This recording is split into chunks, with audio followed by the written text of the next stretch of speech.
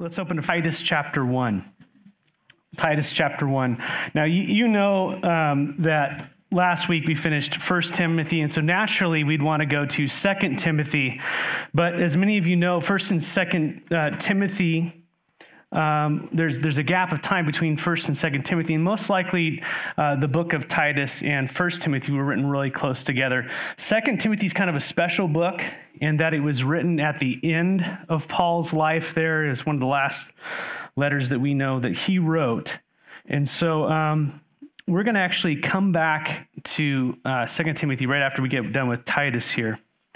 So chronologically, 1 Timothy and the book of Titus were written around the same time, right around 62 to 63 AD, right after the release of Paul's first imprisonment in Rome, and during what is called Paul's fourth missionary journey. And then 2 Timothy would have been written just about a year later when he got recaptured and he would not leave. And he's writing his prison epistles and some other things during that time, and it's pretty deep. And so we'll hold off on 2 Timothy until after Titus. Titus and Timothy have a lot of the similar things to say. But with that, Titus chapter 1 this morning, we're only going to get to the first 4 verses. Don't worry.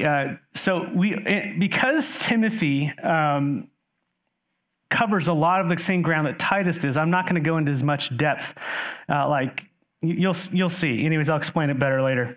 But as we begin in the book of Titus, it's really helpful to understand just the overall general flow of the book. There's only 3 chapters. But if you're looking at chapter 1, it's going to have to do with godly leadership. Chapter 2 is a godly church. And chapter 3 is a godly witness among unbelievers. That's just a very simplified overview. But chapter 1, dealing with leadership. Chapter 2, dealing with the church and how we're to be godly. In chapter 3, just our witness among unbelievers. And that's really, if you think about it, that's a pretty good idea, because if you have godly leadership, you usually have a well-taught church, right? Well-modeled church. And then the church actually is a great witness in the world. And so that was Paul's kind of thinking here. And so although it's a very simplistic overview, I think it helps us get a cursory overview of the letter. Now, as far as when Titus was written, again, as I mentioned earlier, it was written around the same time as 1 Timothy by Paul, somewhere between 62 and 64 AD, while Paul ministered in the Macedonian churches between his first and second Roman imprisonment. And he's most likely either writing from the city of Corinth, for those of you who want to know this stuff, or Nicopolis. And you can read this usually if you have a good study Bible. A lot of the stuff will be in the front of it. But obviously, this was written by the Apostle Paul. He says in the very beginning of the verse, and that's why we're going to spend some time in the first couple of verses here. But obviously, this was written by the Apostle Paul to a young pastor named Titus. We'll have more to say about Titus next week, and we'll talk about Crete and what kind of place that was and the whole culture behind it. And so more historical background as we go. Sometimes, when you start teaching a book, you can explain all the historical background in the beginning and then just go in, but we're just going to kind of do it as we go. So let's just start with the first 4 verses. I'm going to read it, and then we'll go through and explain it. And you're going to understand why, as I read this, why I need to slow down in the very beginning before we speed up. It says there, verses 1 through 4, Paul, a servant of God and an apostle of Jesus Christ, for the sake of the faith of God's elect and their knowledge of the truth, which accords with godliness and hope of eternal life, which God, who never lies, promised before the ages began, and at the proper time manifested in his word through the preaching with which I have been entrusted by the command of God our Savior. To Titus, my true child in the common faith, grace and peace from God the Father and Christ Jesus our Savior. Let's pray. Father, we ask for your help as we enter into this precious book, this letter that was written 2,000 years ago, that was applicable to that church, Lord, and is just as applicable today. So open our hearts, Lord. Cause us not to be hard-hearted towards you. Give us spiritual ears to hear what you would say. Pray that for me, Lord. I often can read stuff and gloss over stuff and dismiss it, Lord, and I just ask for forgiveness. And so make my heart soft. Teach me, Lord. Help me become more like Christ. And I pray the same for my brothers and sisters here and those who are listening, wherever they may be. So we pray this all in your name, to the glory of the Father. Amen. Boy, that was a run-on sentence, wasn't it, in that first paragraph? I mean, yeah, anybody who's had kind of like I remember like reading the Bible, and one of the things about Paul is he just doesn't stop his flow of thought. He just keeps going and going and going and going and going. And you're going, it's hard to understand what you're saying, but as you kind of go back and you look at it, you go, man, he is masterful and he knows exactly what he's saying. The guy is brilliant. And God has gifted him for this very purpose, that those who want to dig deep, you are going to mine gold. And if you want to pick the low-hanging fruit, you're going to be blessed as well. And so, just look at verse 1. He starts out and says, Paul, a servant of God and an apostle of Jesus Christ. Now, as we spoke about when we started 1 Timothy, in the ancient world, the format of writing was usually it was written on scrolls and things like that. And so you kind of put who wrote it at the very beginning, not at the end like we do. So you wouldn't have to go down to the end and say, oh, it was Paul, and then go back up and figure out what's going on. Sometimes Paul's letters can be pretty long, right? And so he puts everything at the beginning there. So he says, first of all, he says, hey, it's Paul. And Paul identifies himself here with two titles: a servant of God and an apostle of Jesus Christ. Now, if you know anything about Paul, his resume is absolutely astounding. I mean, he could have put anything on the heading of this letter. He could have thrown down all his initials, his PhD, all the things he's done. Oh yeah, I was shipwrecked 500 times, and almost. I was stoned three times. I almost died. And, I've kind of seen God, just all this kind of stuff. Jesus appeared to me. He could have put everything in the beginning, but he starts with the very simple phrase. He says, listen, I'm Paul, and I'm a servant of God. And how many of you know that word servant? How many of you have bondservant in your translation? Yeah, some of you have bondservant. If you don't, you go down to the little footnotes and it'll tell you what a bondservant is usually. And the idea of a bondservant is kind of like the idea of an indentured servant is the idea is that you'd work for a certain amount of time for someone as a slave because you owed something to them. But the idea of a bondservant is that after that amount of time that you were a slave, you sat there and you get, man, my master's so good. He's so awesome. I'm going to give the rest of my life to him. And that's what that word bondservant is, that you willingly give up your life for your master. And this is Paul. This is what he wants everybody to know right off the bat. I'm a servant. I'm a bondservant of God. My life is totally given over to him. My heart and my life is poured out for God. And that's the first thing he identifies himself. And it's interesting, this word servant, doulos, in the Greek is translated bondservant. But he also calls himself, within that, it says a servant of God. Now, I've read ahead, just to let you know. How many of you have read ahead a little bit?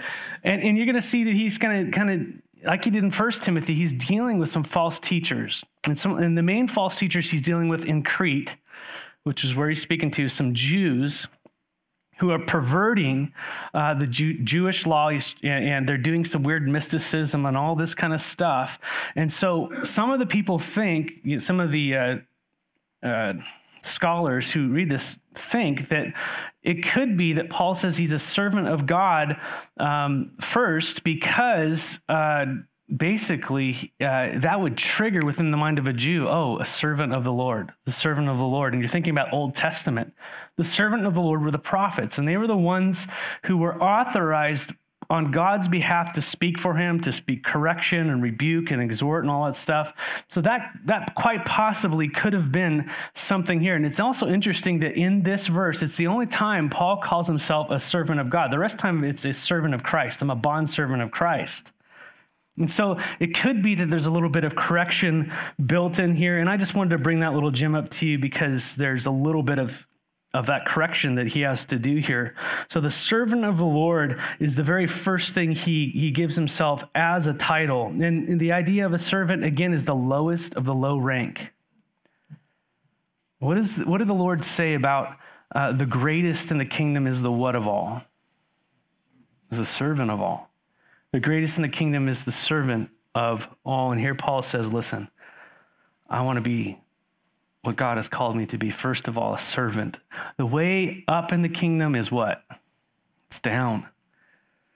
Jesus Christ, King of Kings, Lord of Lords. Did he just bust in with all his glory the first time he came? What happened? He humbled himself.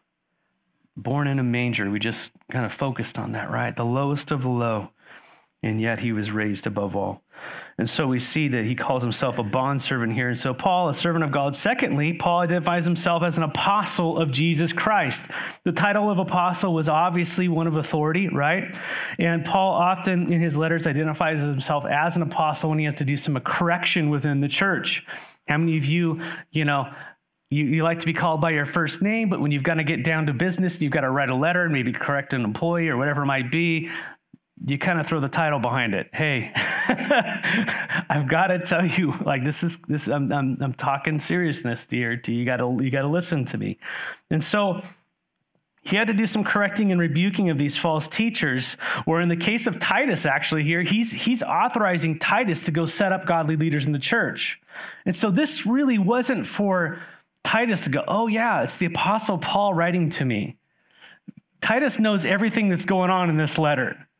Mostly. He's being written, and Titus is going to share this, and the church that's going to read this and the false teachers are reading it are seeing, oh, the Apostle Paul is addressing the church, and he's giving Titus authority to go ahead and take care of business here. So that's part of it. But the word apostle, as many of you know, it means one who's sent. It's an ambassador. That's the idea. It means sent one. Quite often we take the word like pastor and we go, oh, he's pastor. That's a title. Actually, it's not in its truest form. It's a title. It means shepherd. What do shepherds do? They shepherd sheep. They feed the sheep. They protect the sheep. They go rally the sheep. They take care of wolves, all that kind of stuff, right? And so the idea of an overseer isn't necessarily a position. It's an action that happens within the body of Christ. There's to be a love associated with what happens. The same with the Apostle Paul. He was sent by Jesus Christ. There was an action. He was an ambassador. And Paul says there that he was not only a servant of God, but he was sent by the Son of God, by Jesus Christ. And so no matter how you slice it, Paul was a servant and an apostle, the Father and the Son, empowered by God. And by the way, it seems that this wasn't for Titus's information. He already knew it. It's most likely for everybody else in the church that was reading this. So real quickly, in this first part of verse 1, Paul identifies himself as a servant and as an apostle of God. How do you identify yourself? It's really interesting. Would you put servant at the top of your list? Well, that's a convicting thing, isn't it? Whew. So Paul, right off the bat, says, I'm a servant, but I'm also an apostle. Now, here's the cool thing, is it's packed in his run-on sentence here. He says, now, why was Paul a servant? Why was Paul an apostle? Why was he a slave to God? Why was he sent by Jesus? Keep reading, verse 1. For the sake of the faith of God's elect and their knowledge of the truth. Think about that. Paul was put in the position he was in, first of all, for the sake of the faith of God's elect. The elect being another term for believers. Those chosen before the foundation of the earth, as we'll read over and over here in 1 Timothy and other places. But he was put in the position he was a servant, and he was an apostle for the faith of God's elect, for believers. And he was first of all given for the sake of the faith of the elect. And what does this mean, the faith of the elect? What does it mean that he was given for the faith? In Romans 10, 14 through 17, if you're taking notes, Paul says, how then will they call on him who they have not believed? How are they to believe in him of whom they have never heard? And how are they to hear without someone preaching? And how are they to preach unless they're sent? And as it is written, how beautiful are the feet of those who preach the good news, but they have not all obeyed the gospel. For Isaiah says, Lord, who has believed what he has heard from us? And so faith comes by what? Hearing. And hearing through the word of Christ, or the word of God. Paul was a servant and he was apostle and he was sent for the faith of the elect, so that we would hear the gospel, so that we would know the mysteries of God, so that we would come to faith, that we would believe, that they would believe, they would know the Lord. The point being, Paul was the one who was sent, one of many, that they might believe and be saved. And this is what Paul is zeroing in on in these first few verses, how he plugs in with God's ultimate plan of salvation.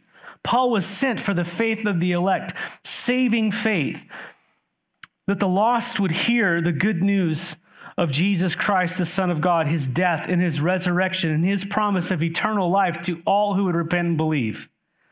Paul was a servant of God for the sake of the faith of the elect, for believers. And that ties into the second reason why he was sent, why he was an apostle, for their knowledge of the truth. It's the same type of thing.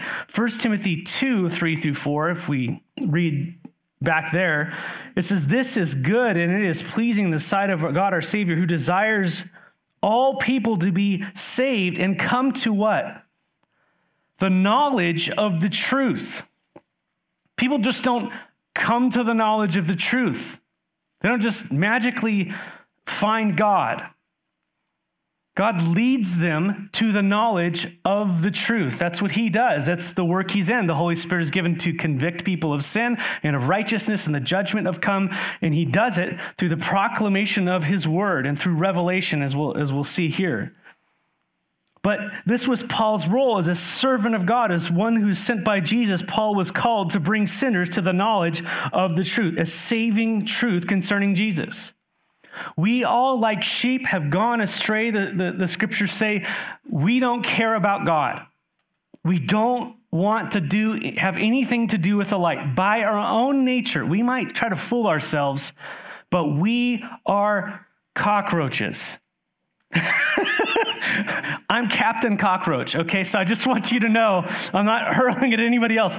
By nature, we love our darkness. We love our sin. We love those things. If God, the light, had not come to us and brought us to the truth, the knowledge of the truth, man, we just keep scurrying away. Amen? Amen. Yes.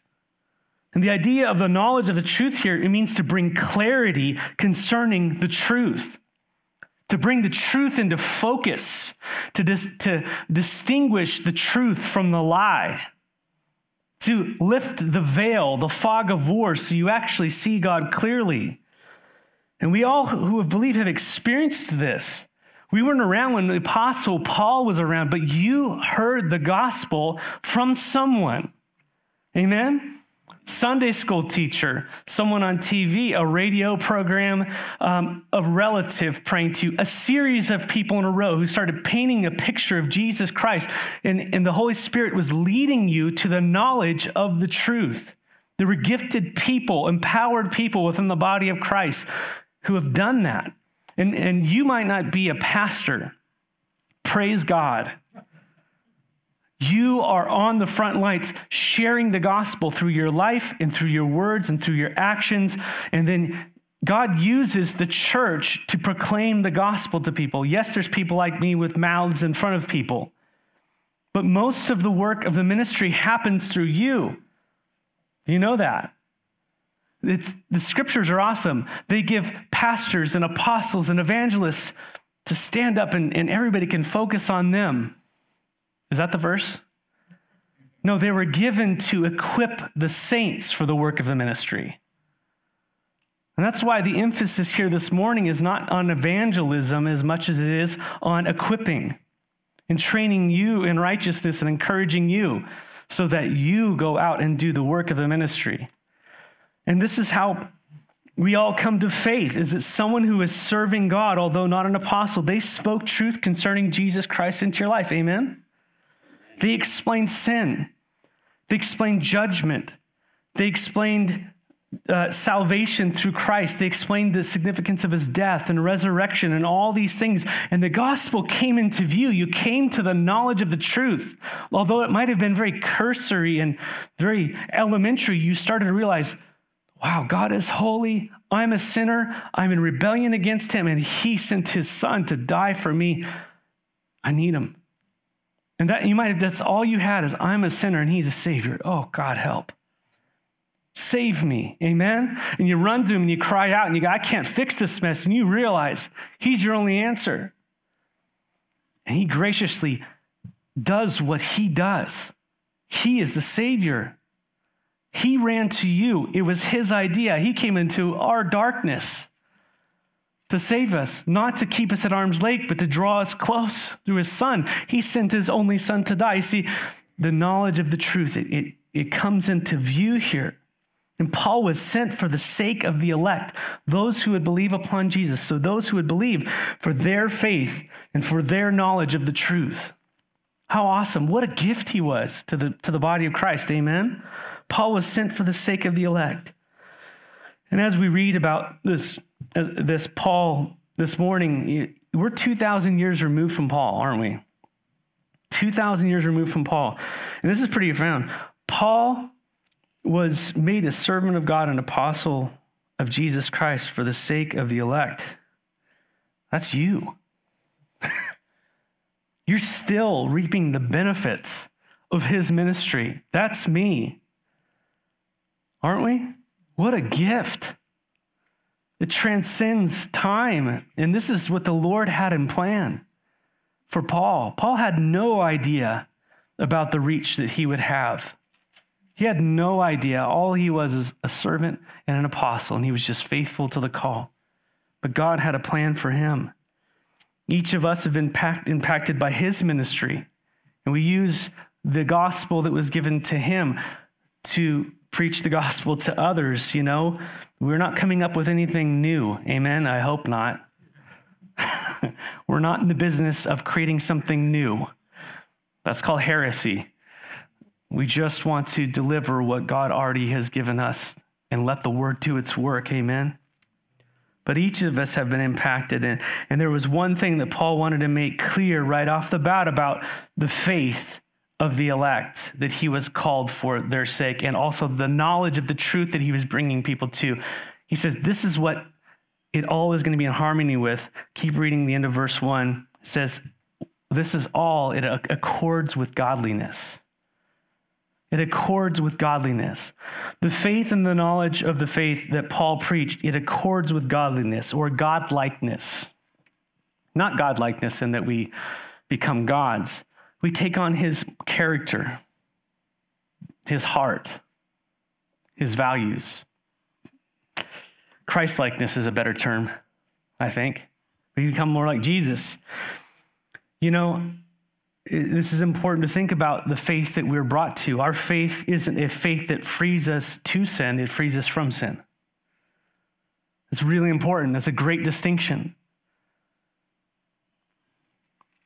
Again, Paul is setting up a defense here. He's going to be talking about because there are false teachers who are teaching stuff resulting in attitudes and behaviors and actions that were contrary to godliness.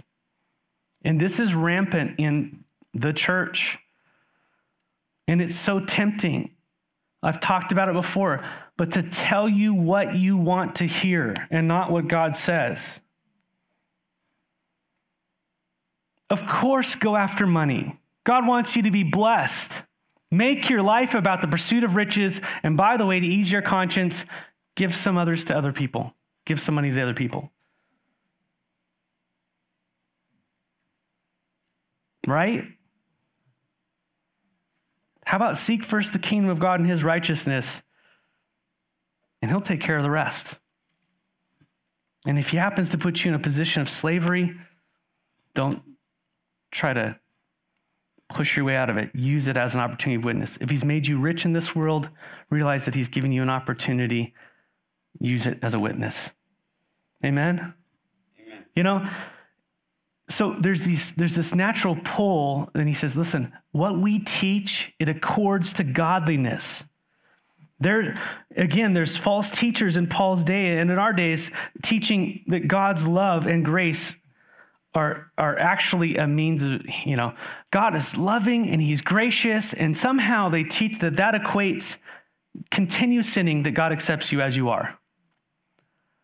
That's a misteaching of God's love and his grace. Yes, he loves us where we are, but he saves us to bring us out of it. Amen? To make us more like him, not creating God to,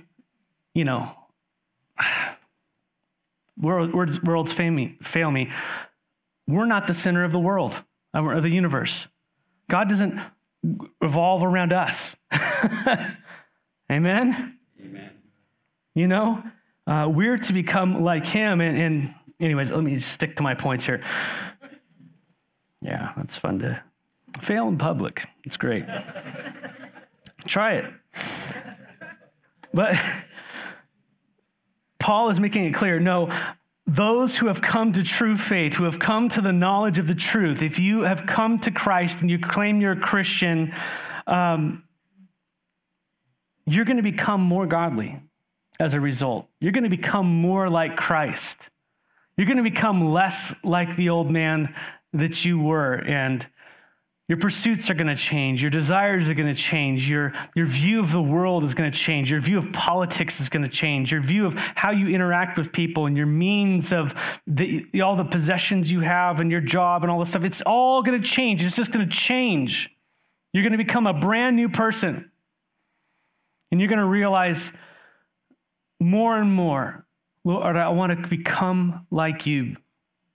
That's the most important thing. Can I become like you more and more every day? Can I just allow the Holy Spirit to do his work in my heart? And really, Jesus said, he said that a good tree will bear good fruit. Amen? This is one of the evidences of true conversion, that we change. And how many of us know there's an instant change that happens when you come to Christ, but also there's a long-term change that happens, that God is changing us into the image of Christ. And my thinking and my actions, my attitudes, becoming more like Christ, Christ-likeness as we grow in him. This is the Spirit's work in a believer to change us. The Christianese word is sanctification. If you want to write that down and give yourself extra credit. And that word means to set us apart from the life ruled by the flesh and sin. That's what the Spirit desires to do when we come to Christ, because his life is in us. We're set apart from the world. We're changed. We're pulled out of that, and we're pulled towards Christ. So the Spirit teaches us to put off the old man and to put on the new man, to put on Christ. He teaches us to put away the old things and to put on the new things. And we have harmony in our character and our actions and our will. It's all harmonized with the Lord and his teachings. And the word is being infused into us, and it's like a mirror into our soul. And as we look at it, God gives us insight into it that we haven't seen before. It comes alive. It shines a light on our hearts. And we look at it and we go, wow. Okay. There's a gap of who I am and who I should be. I see it there, Lord. Now I'm just going to obey you by faith, and you'll make that come about. It's pretty cool. And God does that. He changes us. So the Holy Spirit is the proof that we're saved. He's the seal of our salvation. He makes us holy like Christ, the Holy Spirit. What do you know? In our faith, and our knowledge of the truth is according to godliness. Now, I think it's important to clarify that godliness is a result of salvation, okay? Godliness is a result of salvation. There's a big difference between all the other religions of the world, and they're all false, by the way. They can all have good people and nice things and all this stuff, but they're all false religions because they deviate from the true religion, I would say. And I know this gets into hairy territory for everybody, but the world has a works salvation, and even Christianity has a works salvation, has a flavor that way. I'm saying false Christianity has a flavor that moves that way. And what it's saying is that I can work to become godly enough for God to accept me. That's a works salvation. I can work my way into acceptance of God. That is a false religion. Genesis First few chapters, Adam sins. What does he do? What did he and Eve do? They start to tack on some leaves to cover up their sin. I'm good enough. And God comes on the scene and he goes, you're naked, and I'm going to provide a covering for you. And he kills an animal, and they're now covered with the skin of an animal. You see, the leaves don't cut it. That's false religion. There has to be a righteousness that's outside of ourselves that comes to us. That's Christianity. The world says, better yourself, keep moving, you're going to attain this and that. And the gospel says the opposite. Blessed are the poor in spirit, the destitute of spirit, the ones who realize I've got nothing inside. I'm bankrupt before God.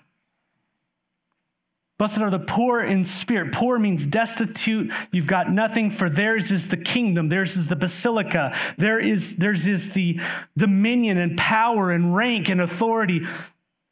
The exact opposite of being poor. Blessed are the poor, for theirs is the kingdom. The way up is down.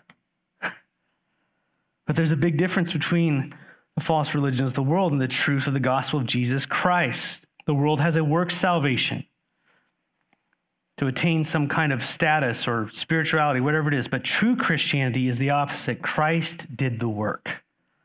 He came to bring us a salvation of grace that we could never attain, the gift of salvation, not of works, but grace through faith in the finished work of Jesus Christ. In that faith, when we were born again by grace, when God approached us in the middle of our poverty, because that's a work of the Holy Spirit, the spirit of this age says, don't feel bad about yourself. Don't feel guilty. Push away that stuff and all that stuff. And what God does is he brings us to a place of being broken. That's a good thing. Let God do that work in your heart. Be broken before him. Because blessed are the poor in spirit, for theirs is the kingdom. And what God does when someone is broken, when they realize his holiness and our unholiness, I know that's the opposite of what we want to feel. What happens when we come to that place? When God brings us to that place, is he gives us grace. He lifts us up. When we say we've got nothing in Christ, you are everything. He fills us. Blessed are those who hunger and thirst in righteousness, for they shall be filled. And God brings us from death to life, and he gives us himself. We're born again. We're born of his spirit. He gives us what we don't have. And guess what happens? As you are changed in that moment when you're saved, when God brings you to that point of salvation through trust in Christ, through faith in Christ and his work, not yours, guess what happens? There's a tree that's planted, or there's a seed that takes root in your heart. And guess what starts to grow out of that? New life. Whose life? His life in you. And what do you think the fruit looks like? Looks like him. Godliness. That's the evidence that we're born again. It's not a superficial outside religiosity. It's something that wells up from the inside and the out.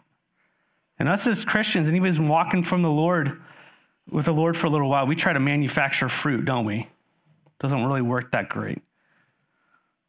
No, we have to go back to the source of Christ and remember that he's our life. He's the root of our life. He's the vine and we are the branches. And Christ-likeness flows from that like a seed that took root in our hearts. It begins to grow and there's fruit. The godliness that believers have is not to attain a work salvation. It is a work of salvation. Think about the parable of the sower. I know I'm hitting this over and over, but it's important for us to get. The parable of the sower, Jesus speaks of a farmer or someone went out and they cast seed and it went on 4 different types of soil. One was on a hard path and the birds of the air came in. Another was on hard ground and it took root just a little bit, but then the sun came up and it died. And then another one got choked out by the weeds. And then the 4th kind, man, it had a harvest.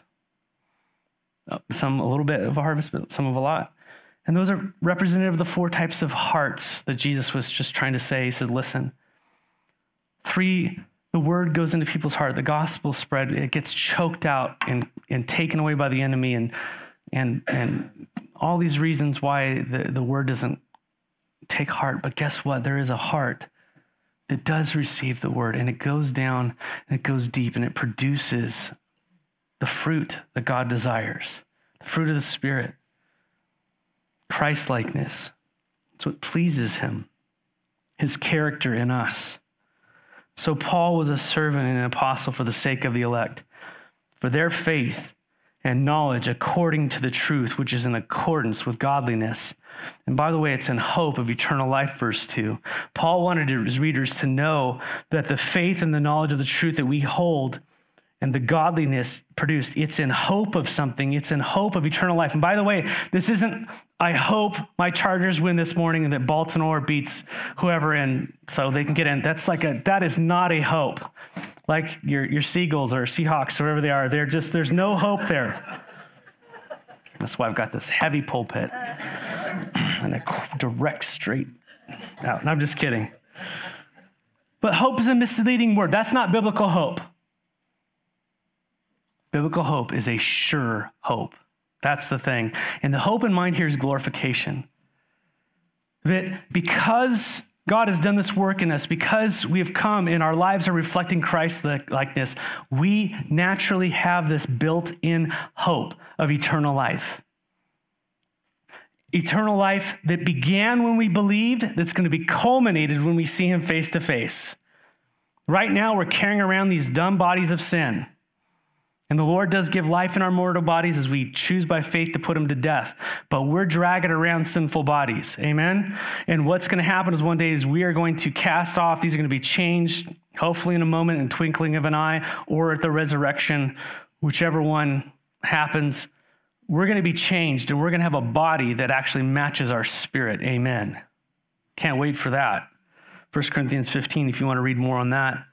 But this hope is not a maybe hope. It is a sure hope. And it's a promise that is coming. And I'm going to skip ahead and go fast here because, I'm only on verse 2. That's just, man. So our faith and hope of eternal life. And Paul lets us know in the remainder of verse 2 about the plan of eternal life. And just check this out. When did the plan of eternal life start for you? When did it start? When you found out about it?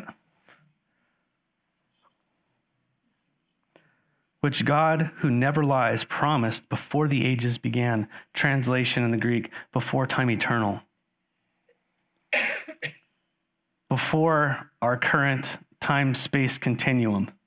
Before the planets were, before whatever it was.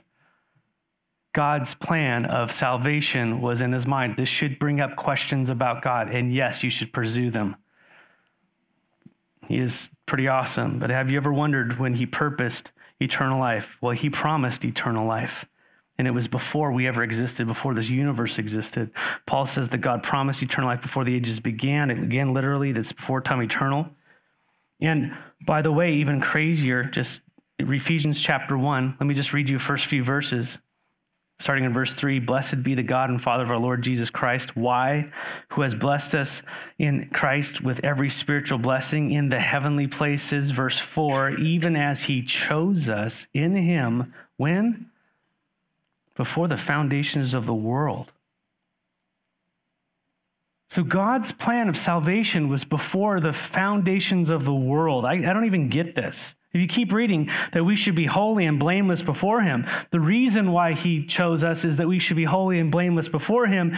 And in love, he predestined us for adoption to himself as sons and daughters through Jesus Christ, according to the purposes of his will. That's just what he wanted. It was his plan all along. Again, this is above my pay grade. And I understand Calvinism, Arminianism. Let's just do Bible for a second. Man, God had a plan, and it was to save sinners and to bring them before his throne, before the foundations of the earth. And he calls them the elect, and there's words like predestined in there. He had a plan. It's just wild. And so if the promise was in the mind of God before we came into being, well, how do we find out about it? Verse 3, and at the proper time, God manifested it in his word through the preaching with which I have been entrusted. The promise was obviously hidden from us, but God brought it into our knowledge. He manifested it. You know, the idea of manifestation is that I have a water bottle here. You don't know I have a water bottle here, but I told you about it. And now I'm manifesting it. There it is. You see it? He made it known to us. Well, how did he make it known? Through his word. He spoke into creation. Well, how did he speak? Through the prophets in the Old Testament. Good verse. Hebrews chapter 1, verses 1 and 2. Write this down. It says that long ago, at many times and in many ways, God spoke to our fathers by the prophets. So he spoke by the prophets, first of all, right? And the prophets were speaking concerning the Messiah who would come, a salvation that would come. And then, guess what happened later? The Messiah came, the actual manifested Word of God. The Word became flesh and dwelt among us. And it goes on there in Hebrews in 1 verse 2, it says, but in these last days, he has spoken to us by his Son. God was manifested, came, and he spoke to the world. And he died and rose again, and he spoke about eternal life and all these types of things. And so the Word became flesh. The prophets pointed to the Messiah, and the Messiah came, the Son of God, and he fulfilled the plan of the Father. And so the promise was manifested of eternal life in the Word, the prophetic Word, the written Word, and the Word made flesh. And Paul says at the end of verse 3, and now you know about this promise through the preaching of the Word which I have been entrusted. Paul was a servant and an apostle to proclaim that mystery to us. And here we are today, 2,000 years ago, being exposed to God's plan of salvation. That all who would repent from their sin and believe would have eternal life, and God gives it freely. That's his point. And Paul was a preacher of that everlasting life, and it says there at the end of verse 3, by the command of God our Savior. And by the way, it says God is our Savior. I thought Jesus was our Savior. Well, just read verse 4. He's our Savior too. Pretty cool. So, got to close this up. Think about this real quickly. That God commanded Paul. I would encourage you to read a few things. Read Acts chapter 8, Paul's conversion. He got knocked off his horse, his donkey or whatever. He fell on the ground. God said, go. Later on, you read a little bit more when he's imprisoned before some people. In Acts probably 26, Paul's in prison before Agrippa, and he tells him the story. He says, hey, at midday, O king, I saw on the way, that is to Damascus, a light from heaven, brighter than the sun that shone around me, and those who journeyed with me. And when we had fallen to the ground, I heard a voice saying to me in the Hebrew language, Saul, Saul, why are you persecuting me? It's hard for you to kick against the goads. And I said, who are you, Lord? And the Lord said, I am Jesus whom you are persecuting, but rise and stand on your feet, for I have appeared to you for this purpose, to appoint you as a servant and as a witness to the things which you have seen me, and to those things which will appear to you, delivering you from your people and from the Gentiles to whom I am sending you. I'm sending you to the Gentiles. Get up. I'm sending you. You're chosen. It's by the command of God. You're a servant. And Paul goes on and says, listen, verse 19, therefore, Agrippa, I was not disobedient to the heavenly vision, but declared first to those in Damascus, then Jerusalem, and throughout all the region of Judea, and also to the Gentiles, that they should repent and turn to God, performing deeds in keeping with their repentance. That's the gospel. Paul was a faithful preacher. I got to stop. But the verse 4, which we'll turn into next week, and we'll actually kind of hit the rest of the chapter. It's in pretty fast order there. It says verse 4. It says to Titus, after saying all that stuff, to Titus, my true child in the common faith, grace and peace from who? From God our Father and Christ Jesus our Savior. Man, we have an amazing salvation. A salvation that was hidden from time, eternity past, and it was revealed in actual time and manifested through the Son of God who proved it in the things he did. And that gospel is here for you today. Anyone who has not received the Lord Jesus, the conviction of the Holy Spirit, man, he brings you to the place of poverty, the conviction of sin, knowing that there's judgment to come. But he does that. He brings you to that conviction so that you'll run to the cross and realize that the penalty was paid by his son. And not only did he pay for the penalty of our sin, but then he gives us his righteousness. He adopts us into the kingdom, makes us a son, makes us a daughter of the King of Kings and Lord of Lords, and we take on his life. How wonderful is that? And then what he does is he takes amazing, wonderful sinners like me and you, saved by the grace of God, and you're the plan. Now you go spread the good news. Me? I'm not worthy. That's right. We're not worthy, and that's the message. We're not worthy. He came and loved us and died for us anyways. So Paul, in his messages, everybody, he says, man, I'm the chief of sinners. I'm the chief of sinners. But somehow God picked me up, and I'm his servant, and he sent me. And here's the message, and he was faithful to it. So may we just kind of take in, as we read this, and realize that, man, this is special stuff. We're not just reading a history book. We're reading God's word manifested in time and space for his church. And may your faith be increased, and may your knowledge of the Lord be increased. I'm praying you wouldn't walk out knowing less about God, but may that knowledge actually be manifested in love. Amen. Father, thank you so much. And I just want to thank you so much for the brothers and sisters who are here this morning and home.